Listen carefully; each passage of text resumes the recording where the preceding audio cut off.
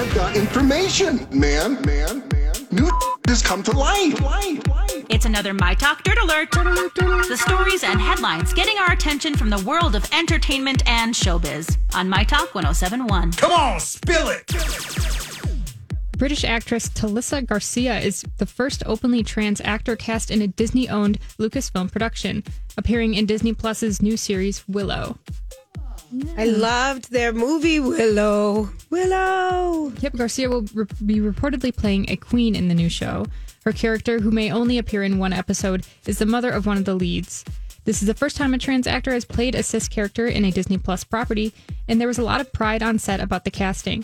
Other notable trans actors in the Disney universe include Patty Harrison, voicing a character in the animated Raya and the Last Dragon, and Zach Barak in 2019's Spider-Man: Far From Home. So cool. Making waves in the movie industry. Jason Segel has recently shared a story about how Kobe helped him land a role. Oh, Kobe Smulders? Kobe Bryant. Kobe Bryant. Yeah. Oh, really? Yeah, he said that he was at a Lakers game sitting next to a movie exec, and he had no idea who he was. He says, I don't even think he saw Forgetting Sarah Marshall at the time.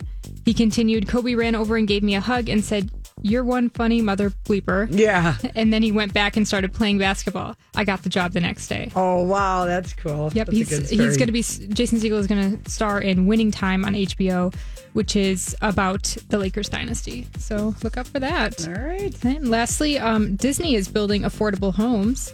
The folks at Disney are planning to build affordable homes near its theme park in Orlando.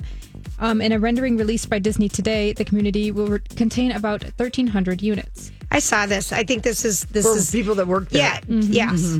I think it's a great idea. Yeah, a start date for the project has not been set yet, but look out for that. Well, that's all the dirt for this hour. For more entertainment news, download the MyTalk app or go to mytalk1071.com.